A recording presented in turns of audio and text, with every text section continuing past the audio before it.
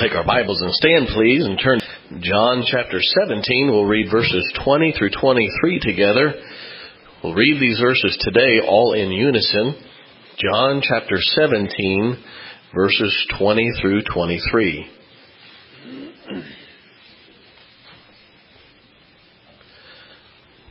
John chapter 17, verses 20 through 23. And again, let's read all four of these verses together in unison this morning. Ready? Let's begin. Neither pray I for these alone, but for them also which shall believe on me through their word, that they all may be one, as thou, Father, art in me, and I in thee, that they also may be one in us, that the world may believe that thou hast sent me.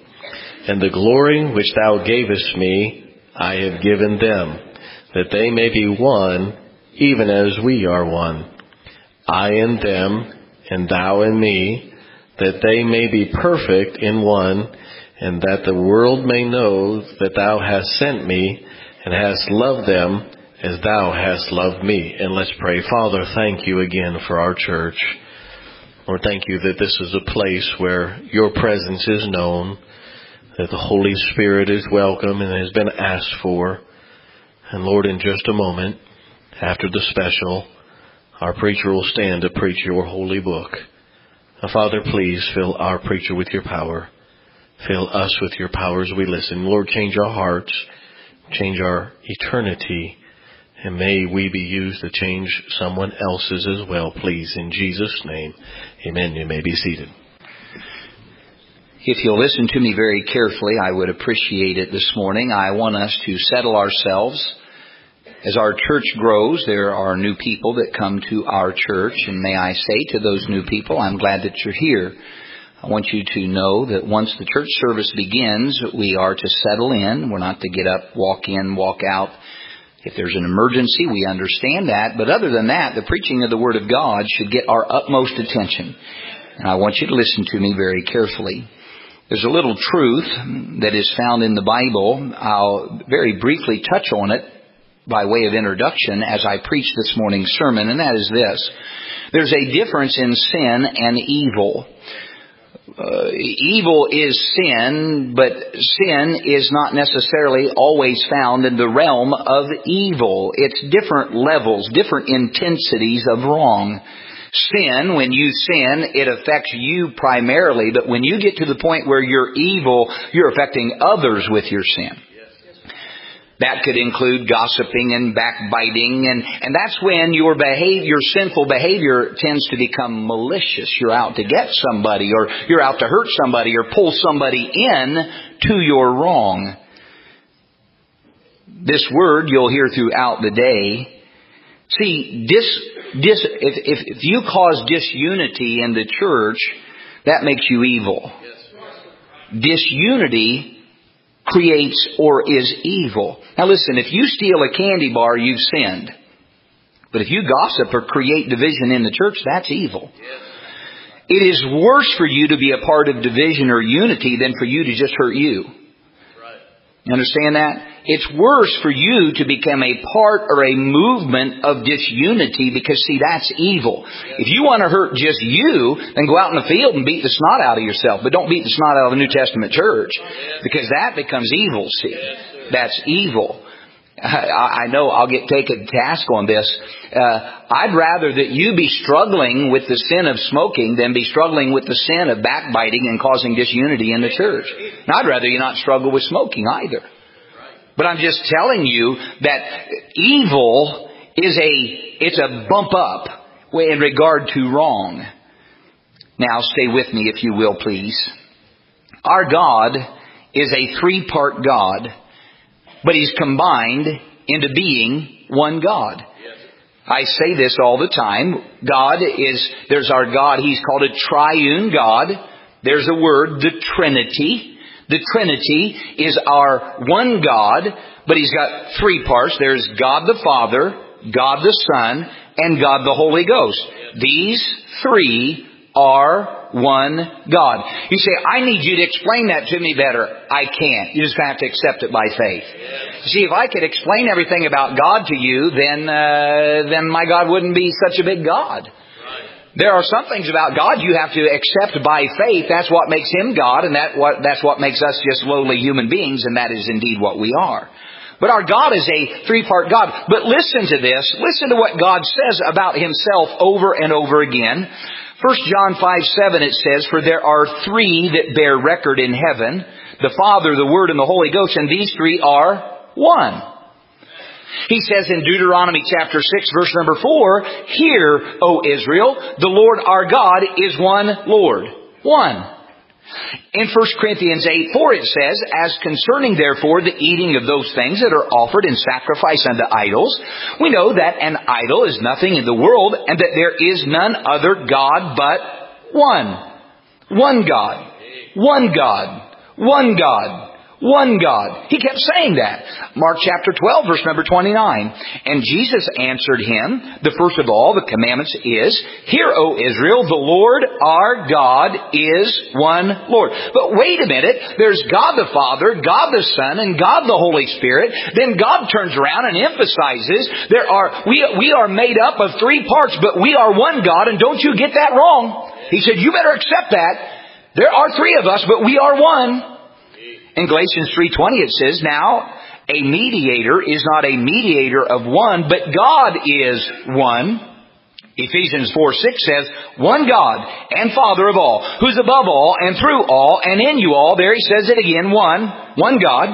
1 Timothy 2:5 it says, For there is one God and one mediator between God and men, the man Christ Jesus. One. He said one. We're one. There's three parts to us, but we're one. Don't get it mixed up. Don't try to separate us. James chapter 2 verse number 19 says, Thou believest that there is one God. Thou doest well. The devils also believe and tremble. In other words, the devil knows that our God is one God. Those people that can't accept the Trinity and can't accept that God the Father, God the Son, and God the Holy Spirit are one God, the devil even knows that's true. Now, these three, God the Father, God the Son, and God the Holy Spirit, have perfect unity. They are three. They are in one accord. They are an unstoppable unit. These three, God the Father, God the Son, God the Holy Spirit, all combined into one unit, they're powerhouses. The Bible says we ought to, in the New Testament church, want to be like the Trinity. You know, one of the most powerful verses in the entire Bible to me is Psalm 133, verse 1, where it says, Behold, how good and how pleasant it is for brethren to dwell together in unity. Let me analyze that verse for you real quick. Let me read it again. Behold, how good and how pleasant it is for brethren to dwell together in unity. The word behold there is a word of wow. Amazing. It's almost a word saying that's uncommon. God is saying it is a bit uncommon for people to get along because the natural man doesn't get along with man. They fuss and they fight and they gripe and they complain. And he said, Behold! It's almost like Houdini, and they're getting ready to pull back the curtain, and everybody says, Behold, the great Houdini. And if you can find a church where the people get along, God says, Wow! Pull back the curtain. Behold! Look at this! Amen. Behold! How good it. The word pleasant here, it says, Behold, how good and pleasant. The word pleasant there, it means sweet, means delightful, means agreeable. God said, wow, how sweet, how delightful, how agreeable it is that we dwell together. Now, the word dwell there is like the word dwelling, and it's not talking about you and I getting along in our dwelling, not my house or your house. It's talking about the house of God. He said, Behold, you get the brethren together, and they get along, and they're sweet and delightful and agreeable. And then it says, listen, behold how good and pleasant it is for brethren to dwell together in unity. The word unity there means one unit. It says you're to be one unit. Why? Well, God the Father, God the Son, and God the Holy Spirit are a perfect example of three that could be divided among themselves, but they're not. They're one. Listen to this verse. If you and I don't live in unity in the church, the result is found in Galatians 5:15. Listen very carefully. But if ye bite and devour one another, take heed that ye be not consumed one of another.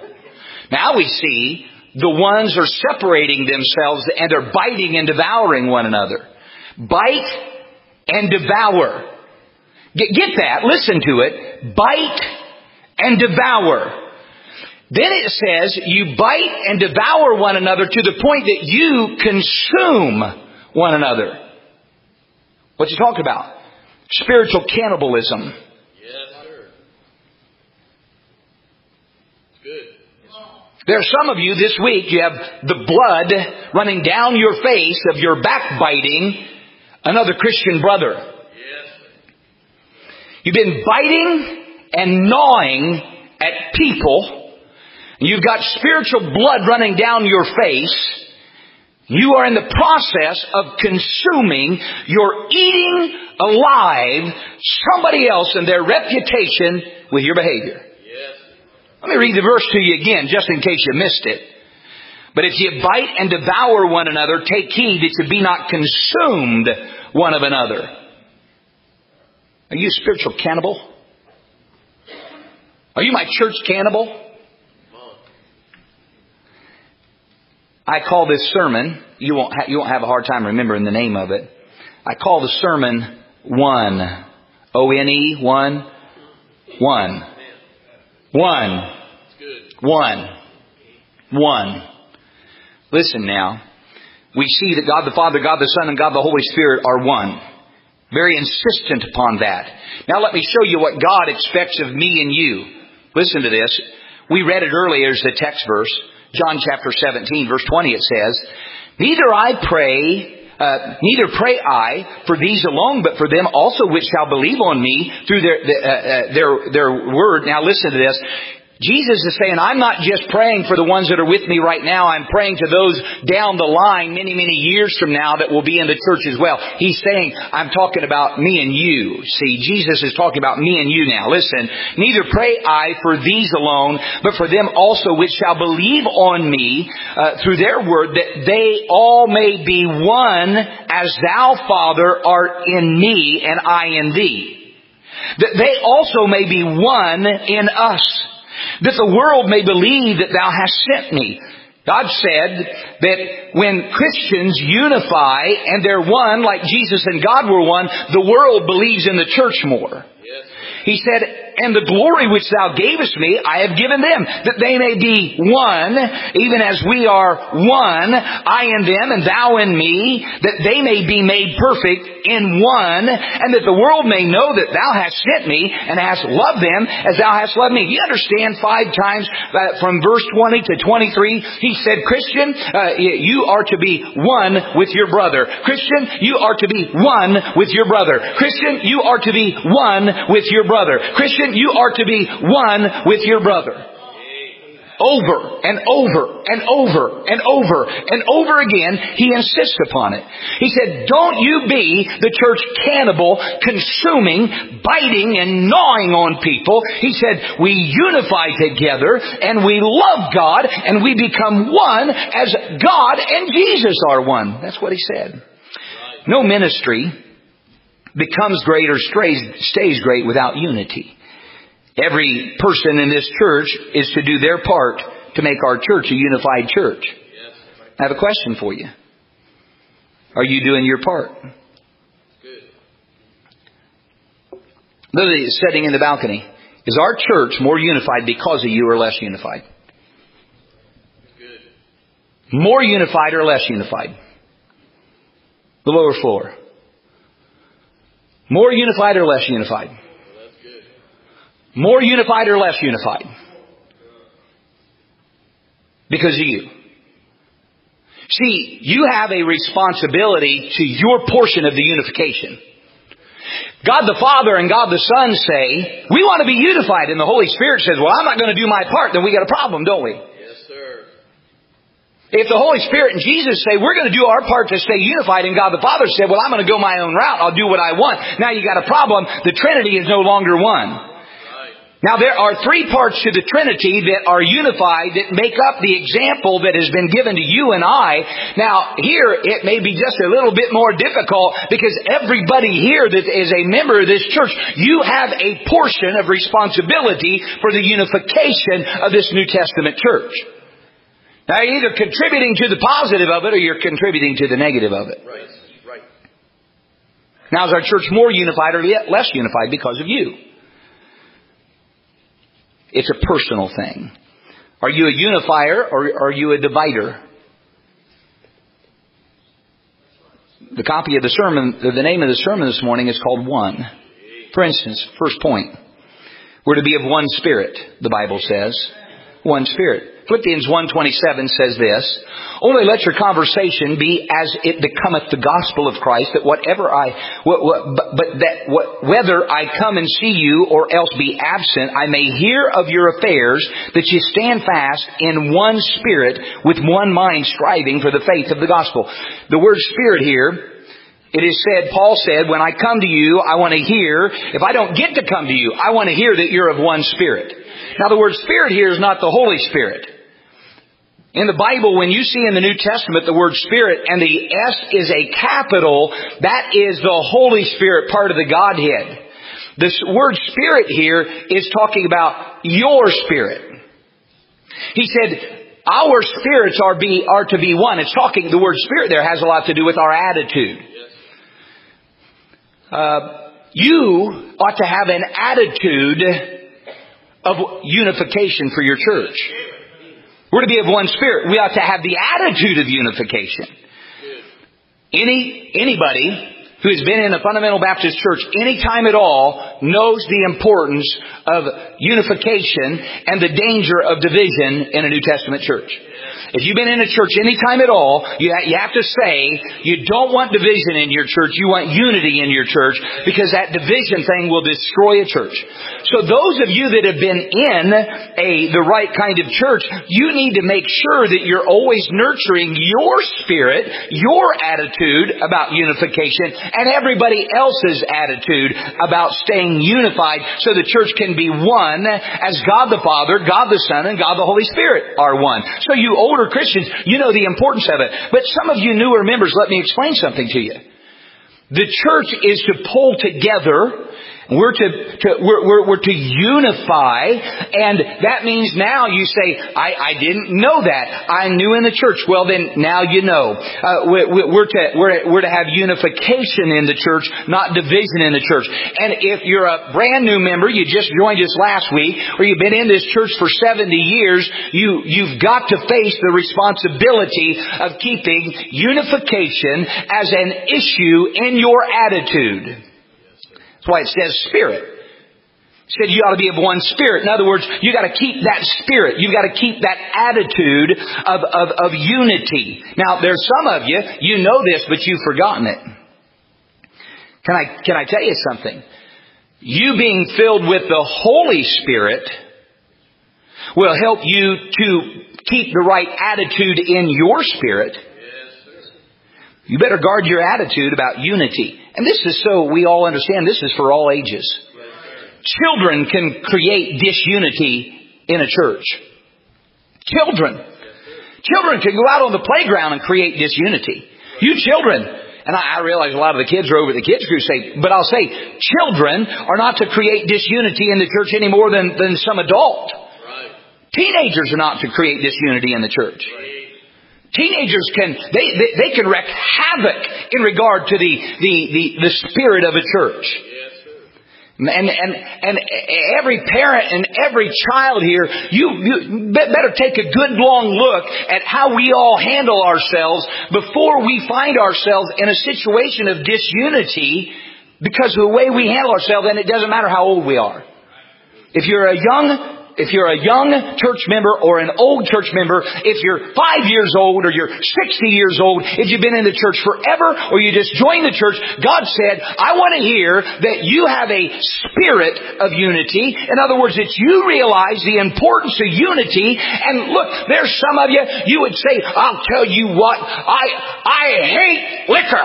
And I think that nobody ought to be out there drinking that booze and that's a sin out of hell. But your fat mouth creates division and you think somehow that your backbiting and disunity is not in the same category as somebody going out and getting drunk. I've got news for you. Your disunity is evil and their drunkenness is sin.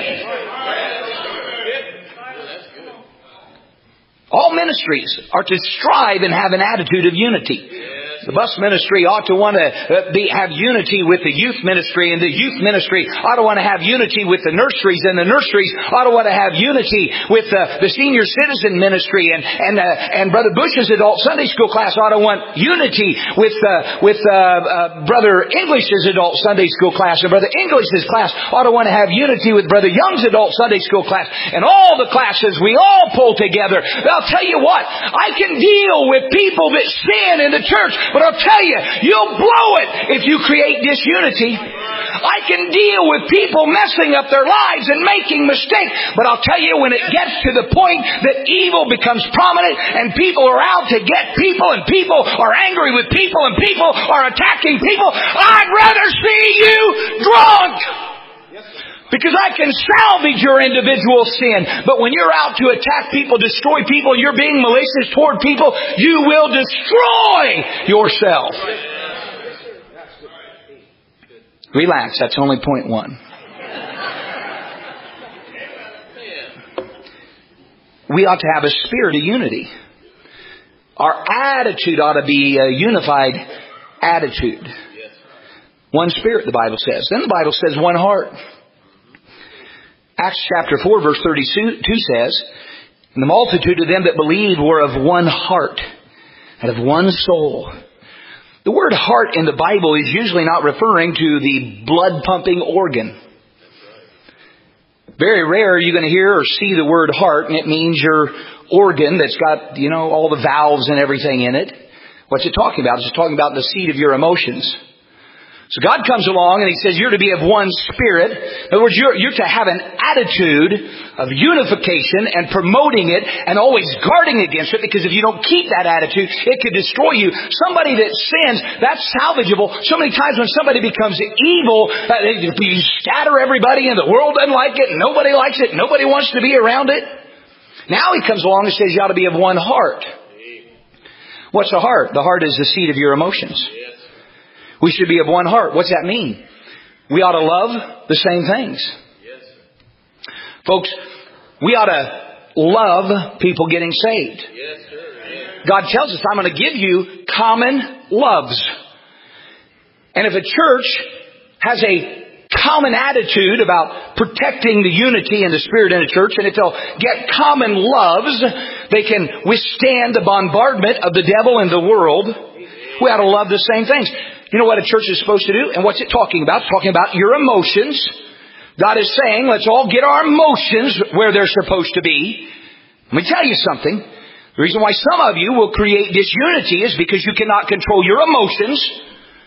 When emotions get out of control, disunity is usually the result, I promise you, every time. Every time somebody acts emotionally instead of on purpose spiritually, it creates division among God's people. So God said, you keep an attitude of one spirit. You get your heart locked in. So your emotions, the seat of your emotions is reminded of the importance of unity.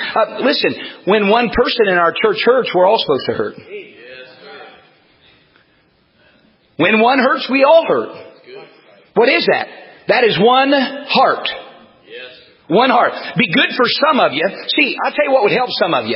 Some of you hear that somebody's teenager messes up and does something stupid. Instead of you attacking them, you might want to put your child in that very situation and ask yourself how you would want everybody to treat you if your child made a mistake.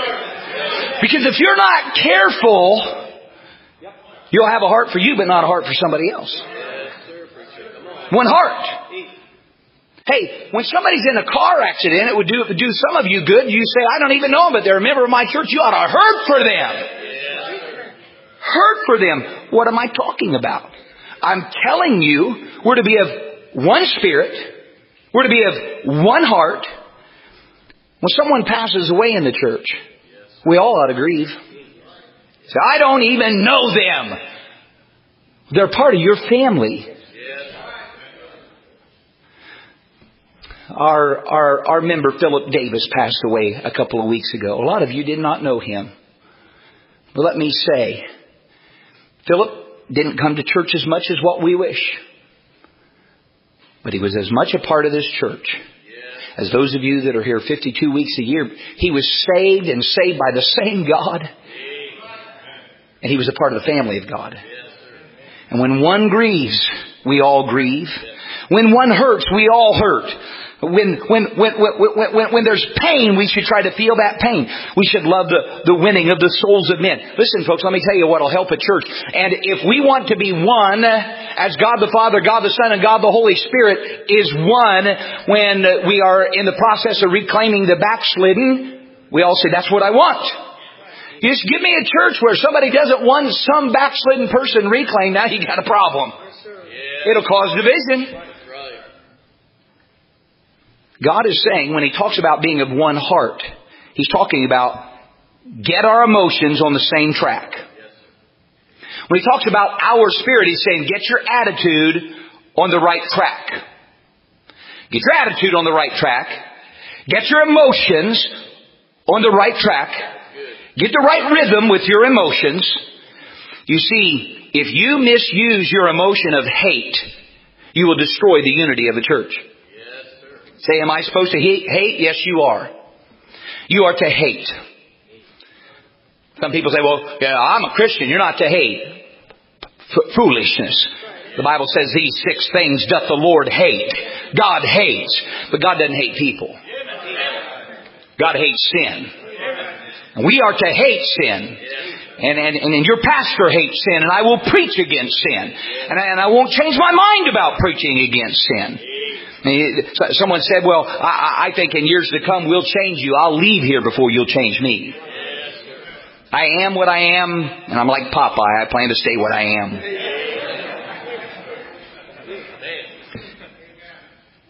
Listen, when He says of one heart, He's saying to all of us, get control of your emotions.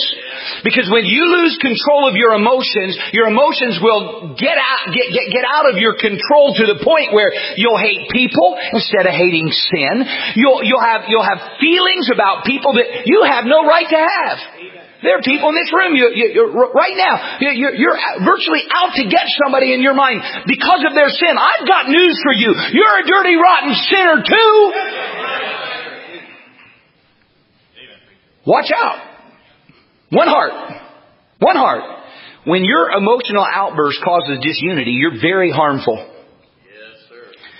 You know, you take somebody to go out and smoke a cigarette, they didn't attack the unity of the church. But your emotional, out of control way, that can send sheep just running everywhere. Watch out! Here she comes! Watch out! Your lack of patience will cause disunity in the church. What is it? He's saying be of one heart. Patience has something to do with your emotional character. There's some of you, you think you're real high on the character scale, but you cannot control your emotions. You understand it is character that causes one to control their anger and their mouth. Right. Yes, sir. Yes, sir. I got more character than them. You can't control yourself, and you know it, and your family knows it too. It's time for you to get control of yourself. It's called emotional character. We all okay? Sometimes I think it's humidity. This morning I know it's not. Your misuse of the emotion of anger can cause disunity. It can cause it in your family. It can cause it in the church. Your emotional reaction hurts spiritual unity. Can I tell you all something? Before you react, you might want to sit down, pray about it, think about it, look at the Bible about it, plan your response. See what you say, how you say it, when you say it, and who you say it to. Give it a little bit of time. If not, you'll cause disunity in your behavior. Yes. So, what's the title of the sermon is One. God said, be of one spirit. God said, be of one heart. In other words, have a right attitude about unity. Make sure you have your emotions under control, because if you don't have your emotions under control, that's your heart. you're going to have a problem. Then it says, be of one mind. One mind. 2 Corinthians chapter 13, verse number 11 says, finally, brethren, farewell. Be perfect. Be of good comfort. Be of one mind. Live in peace. And the God of love shall be, the God of love and peace shall be with you. Now let's talk about one mind. You say, which mind is this? The way we be of one mind is Philippians 2:5. Let this mind be in you, which was also in Christ Jesus. It's not saying be of one mind Jeff Owens' mind. It's not saying be of one mind of your mind. It's saying be of one mind His mind. That's we're talking about God's way, not your way. You say, well, my opinion is. It really doesn't matter what your opinion is. Doesn't matter what my opinion is. Boils down to what does the Bible say. Now, God said, if we are going to be, here He talks about being of one mind. We need to be, a church like ours, we need to be of one mind that God in this day wants the same old-time religion they had in Jesus' day. Now, that is scriptural. He said that the day will come when they will not be able to endure sound doctrine. They'll gather to themselves having itching ears, and they'll become self-centered. And it's all in the Bible. It says that day's coming. That does not mean you and I change what He gave us to be originally. So you understand, our church is an old-time religion church. We're not modernist. We're not contemporary. And don't you cause disunity about that. One mind. Be of one mind. That means we think about and believe and teach the same doctrine. If you're in our church, let me explain something to you. We believe that salvation is by grace through faith, and that not of yourselves. It's a gift of God, not of works, lest any man should boast. You don't work your way to heaven. Now we're to be of one mind about the doctrine. The Bible very clearly teaches this thing in the New Testament they called the speaking of tongues. It was not gibberish. It was a known language. That's what this church believes. That's what the Bible believes. Baptism is to be by immersion after salvation. We're to be of one mind about the doctrines of the Bible. Nowhere in the Bible does the Bible say that the deacon board is supposed to bully the pastor around. This is a church that believes in what's called pastoral authority. And that means that I am responsible to God to lead and guide this church. I have a deacon board. We get along fine. We don't have any problems. They don't try to tell me what to preach or how to do things. We unify, we pull together, and we solve problems. But I'll not be ran by a deacon board. You say, well, I'm not used to that. We have to get used to being of one mind. One mind. And you check the Bible. That's what the Bible teaches. We believe the King James Bible is the inspired, preserved Word of God. Of one mind. This is a Baptist church. I'm sure you've seen the sign. Of one mind. We're to separate from worldliness. We're of one mind. The Holy Spirit of God is available for you and I, and is sealed in us at the time of our salvation. And that Holy Spirit, and so you know that Holy Spirit will never lead you contrary to the Word of God. That's what the Bible teaches. We are to be of one mind about that. You look in the New Testament, it tells us what kind of music God approves of. We're to be of one mind. I think, and there's some of you who don't like this, the Bible teaches very clearly that the man is to be the head of the household. I don't like that. Well, you won't be in one mind around here because I'll say things like that from time to time. And let me tell you something. You say, well, preacher, there's something that I disagree with you about. You need to learn how to disagree. Someone once said, preacher, if I don't agree with you about everything, I guess I'm disloyal. No, you can disagree with me about something. Disloyalty comes in how you behave about your disagreement. See, now, and let me tell you, and I'm going to say this kindly, and I mean this out of the kindness of my heart. If you don't believe the Bible doctrine that we teach and we see and that is in this church, you either come and keep your mouth shut, or you can go. But don't you cause disunity. You'll find this. Brother Owens will try to help you if you're immoral. Brother Owens will try to help you if you drink. Brother Owens will try to help you at whatever your sin. You start causing disloyalty in my church, you're going to have a tiger by the tail, because I know what evil does to a church. Yes, sir. He says, I'm not afraid of you. I would be in this instance. I'm not trying to make anybody afraid of me. But I will make it clear, you try to destroy the unity and the fiber of this church, I'm not afraid to say, why don't you just go on up the road? We don't need that. We've worked too hard to get where we're at. Nobody here is perfect, including me, but this book is. Say, well, you need me. One thing about a soul winning church, so you understand, we can replace you so fast your head will spin. You are sitting in a chair that somebody else used to sit in. You say, you're looking for a war? No. I'm just telling you. You disagree with the doctrine of salvation? Don't you go around spreading your doctrine. Don't you do that. And so, all I'm saying, the Bible says that in Romans 15:5, now the God of patience and consolation grant you to be like-minded one toward another according to Jesus Christ. We believe in Christian education. We believe the Bible is the Word of God. You say, well, my old church didn't think this way or that way. You're not in your old church anymore. If you agree with your old church, you can go back there. So you're not increasing attendance. I'm increasing the purity and the unity, though. And again, you say, I disagree with you on something. There are people in this church that disagree with me on things, but they handle themselves very well about it.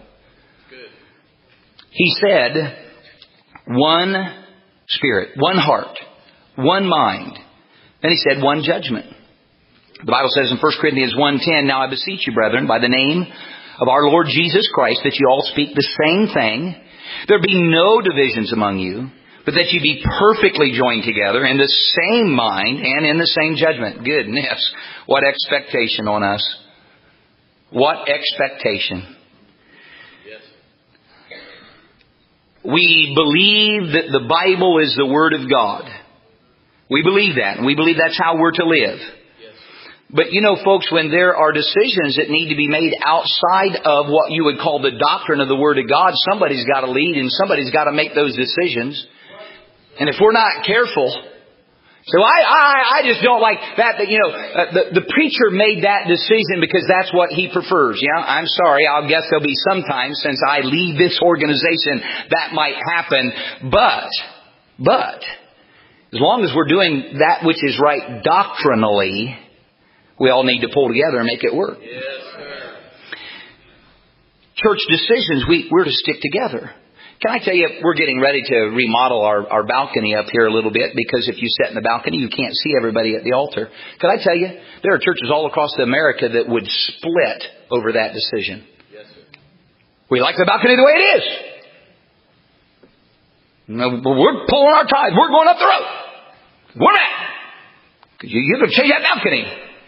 Yeah, but I looked all the way through the Bible. I didn't see any commandments about balcony and balcony structure, and I'm just trying to do what's right. And you say, well, that's your opinion. Yeah, I guess it is. But if you'll go up there and sit, you would have the very same opinion as I. You can't see the altar. You say, what's the big deal about seeing the altar? Because I need the people up there to know that there are people that come to this altar and get saved. It helps some of them to come down here every once in a while.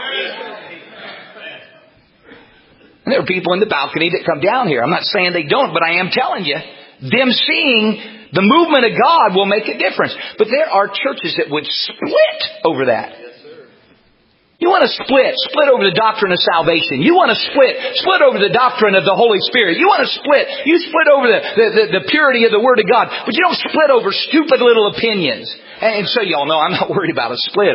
I'm not worried about a split at all. I'm not trying to fix something. I'm trying to keep something from happening 2 years down the road. One judgment.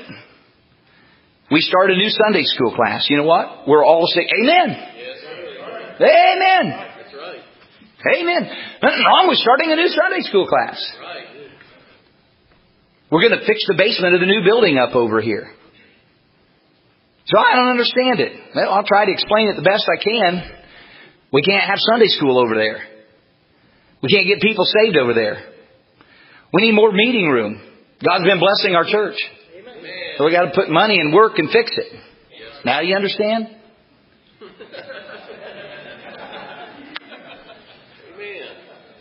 Yeah, and the best thing for all of us to do is let's do it. Amen. As being of one mind, one judgment.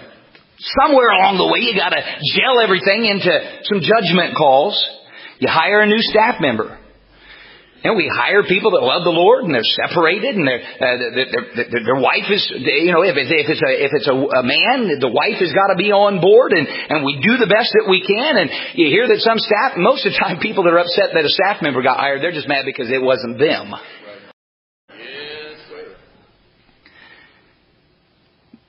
You see, we have the superior part, the upper level of our decision making.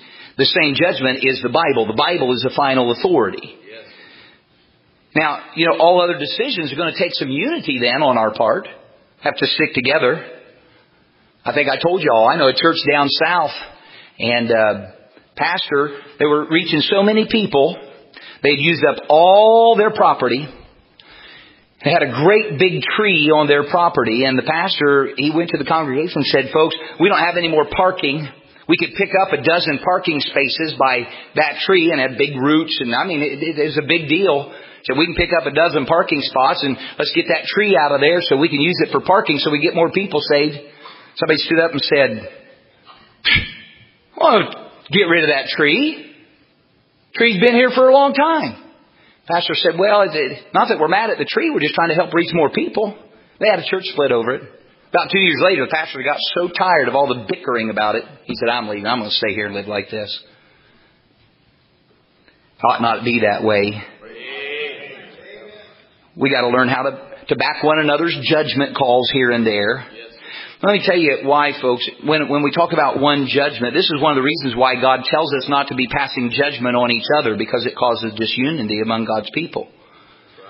One thing that I love about our church is I really don't know anybody in our church that opposes the doctrines of the Bible that are taught. And if you keep it that way, then you go to that second level where disunity can come, and that is with some of the judgment calls. And as long as you feel like the leadership is sincere and they're trying hard and they're decent people, why don't we just all pull together and say, you know what, if something didn't quite go right there, I don't think they intended it to happen. They weren't trying to be malicious toward the propriety of something. That's right. Sure makes a difference. And the Bible says one walk. Bible mentions that we ought to be of one spirit, that's an attitude, then of one heart, that is the control of the emotion, then of one mind in our thinking, and then of one judgment. Two levels. The authority of the Word of God is the most prominent part of the judgment, but the other part is just believing that we are doing right, and then there are those judgment calls that have to be made on the basis of a little bit, I suppose, of opinion or preference, but as long as we're doing the conservative right thing, then we all stay together on that, and then one walk. Amos 3:3, can two walk together except they be agreed? That means we're all heading in the same direction. Not just where you're at, but where you're heading. Two are walking together. They're walking, they're moving. They're going in the same direction. You'd be shocked how many people are facing in the direction we're going, but they're not walking. They're getting ready to turn and go the other direction. Matter of fact, there could be people on the path that I'm on, and they could already have turned and be getting ready to go the other direction. I know some old-fashioned fundamentalists who used to be walking the same path. They have turned and are getting ready to go the opposite direction. I know some that didn't used to believe right, but they're coming toward believing right. You can trust the ones that are not where they ought to be, who are heading in the right direction, more than you can the ones that used to be going the right direction, that are getting ready to head away from the right direction. Sometimes the pastor can see who's going where. You can tell. You can tell if someone's still moving in the same direction. You can tell who's stopped on the path. You can tell who's turned around. Say, everything looks the same to me. Yeah, but you can't see which way they're looking. It's called perception. One walk. Now, it's not necessary that we are all at the same place on the path. But we're all on the same path heading in the same direction. That's where, now look, you're all going to have to learn to be patient with people. There's some of you who've been around the church forever, and you understand separation. You understand all sorts of things about the New Testament church. We've got some brand new people. They don't understand it. That doesn't mean they're walking away from you. They may be walking on the very same path, heading where you're heading with the same purpose you have. They've just not grown like you have grown yet. That's right. There are some of you who are critical today of people who are what you were 10 years ago, and you were sincere. That's right. And you were going in the right direction, heading in the right direction. Well, that's good. So somebody could be walking 10 steps behind me, but they're still walking in the same direction that I am. They've not grown. They don't understand everything that I understand or that you understand, but they're coming in the right direction. When it talks about one walk, can two walk together except they be agreed? To me, direction is an issue. And folks, you'll have to understand our church's direction. We are not, nor will we be a contemporary ministry. A man asked me yesterday, he said, how big is your congregation? I said, well, any Sunday morning we'll have anywhere between 900 and 1,100 in Sunday school. He said, how many services do you have? I said, one. He said, don't you need different services for the different crowds? I said, we only have one crowd. He said, and what's that? I said, just the same old crowd that we've always had. He said, but I don't understand. I said, well, maybe I don't understand what you have. He said, well, we have a contemporary service and we have I said, oh no, we don't have those. He said, well, which one have you chosen? I said, I didn't choose, God did. That's our direction. He said, I'm here to change you.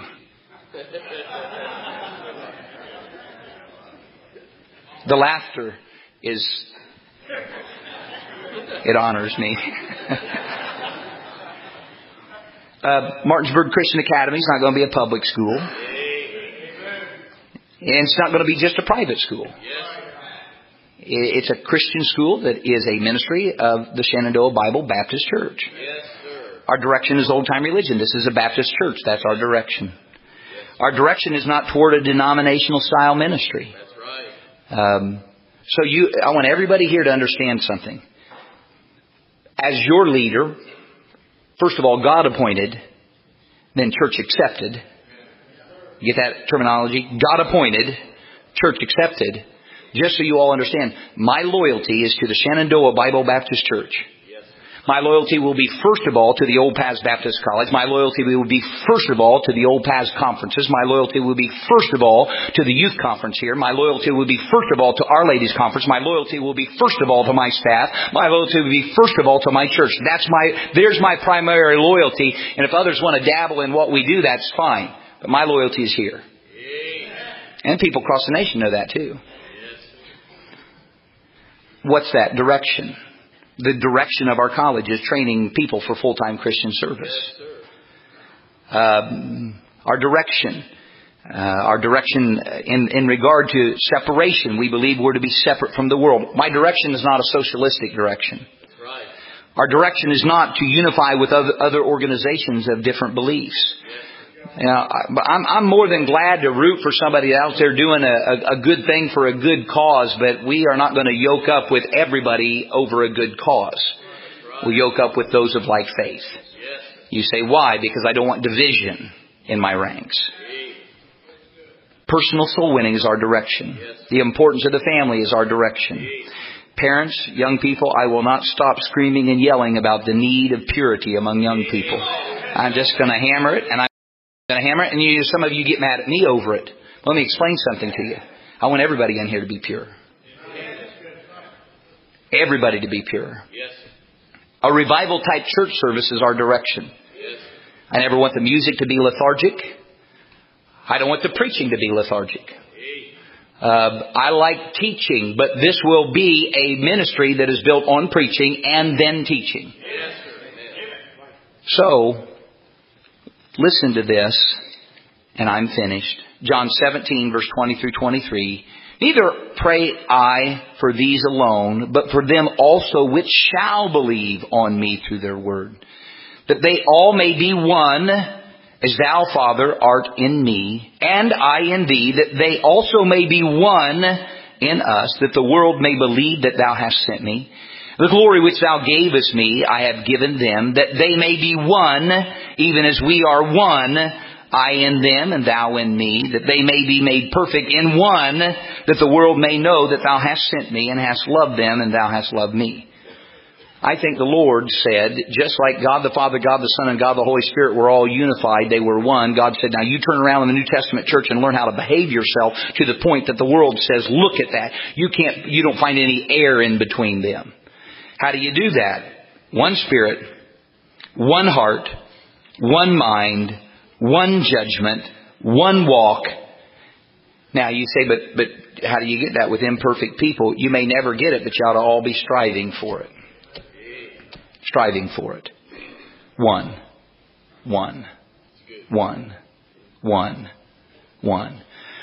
If you're new in the church, you need to develop an understanding of the great need of this. There's some of you that have been in the church for a while, you lost track of it. Push the reset button. Let's bow our heads and close our eyes. Every head bowed, every eye closed. If you've never been born again, you ought to get saved. You ought to let God save you. Let God move into you. That way you can be one with Him. That's what He mentions there in that passage of Scripture. If you're not saved, you're on your own. And being on your own will cause hell to be your future. But if you'll trust Christ and let Him save you, you can go to heaven someday when you die. Is there anybody here that would say, preacher, I'm not saved. If I died today, I don't know for a fact I'd go to heaven. I need to be born again. Pray for me. I need to be saved. Would you raise your hand and say, that's me. I need to be born again. I see a hand and there's another. You say, I'm not saved. I need to be saved. In a minute, we're going to give an altar call. You come. The men that are sitting on this platform will stand down front at the end of each aisle. If you're not saved, you just walk up to them, tell them that you want to be born again. If you've been saved and you've never made it public, I wish that you would come.